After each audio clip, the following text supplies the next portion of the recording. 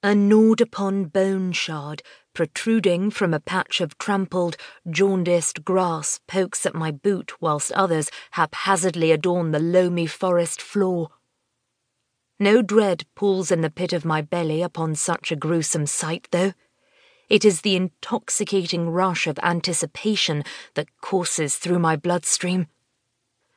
According to my grand adviser, I suffer from a constant thirst for adventure. When I draw it out, my vorpal blade hisses from the sheath hanging upon my back.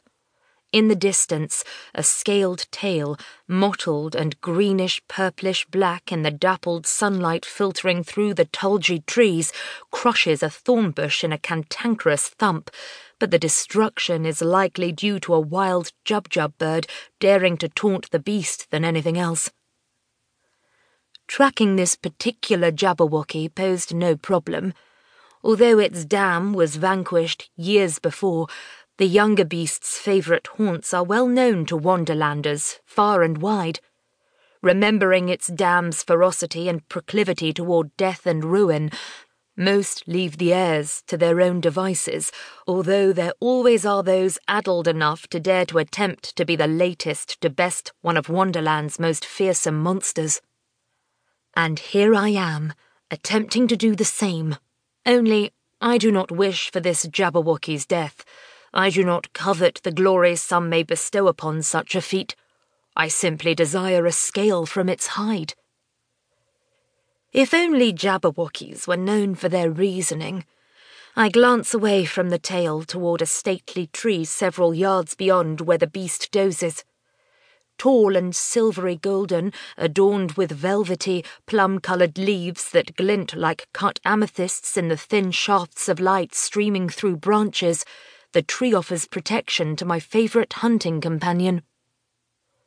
We too are not so foolish to believe our combined might will prevail against a Jabberwocky without better tactical planning, even against one as young as this. Instead, we employ an old standard. We shall conquer and divide. I give the signal. The White King of Wonderland tilts his crossbow toward the grove just beyond the beast's scaled belly. An arrow laced with jubjub feathers is fired. The Jabberwocky rouses, its attention no doubt captured by the sight of common feathers, but as expected, it does not abandon its prone position. I use the opportunity to sprint closer, ducking behind another large, twisted tree carved by scarred strokes of talons. I've cut the distance between myself and the Jabberwocky in half. A few minutes pass before another feathered arrow soars through the air. As before, the Jabberwocky does little to investigate, but its attention diverts just enough for me to finish my approach. While not the most intelligent beasts within Wonderland, or keen of hearing, Jabberwockies rely instead on aromas to lead them to their prey. Indiscriminate about food sources, Jabberwockies are known to eat all sorts of animals, including humans. In order to counter such a quandary, my grand adviser, the caterpillar, concocted a noxious concentrated oil for the White King and me to bathe in order to allow the stench to permeate our pores and hair. Naturally, we were thoroughly repulsed at mimicking decaying woods, fungus and feces, and we involuntarily wept from the fetor. I reminded Jace there was no need for him to go through with the hunt, that it was my responsibility. His response was as stalwart and familiar as always.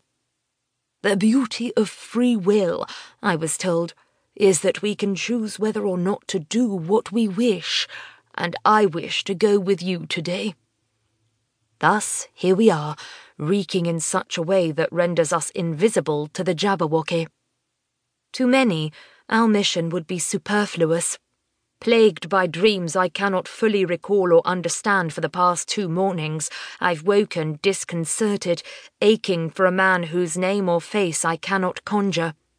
Once daily reality emerges and the dreams fade, I am left with unexplainable heart-rending emotions I refuse to allow myself to dwell upon, and yet manage to do all the same.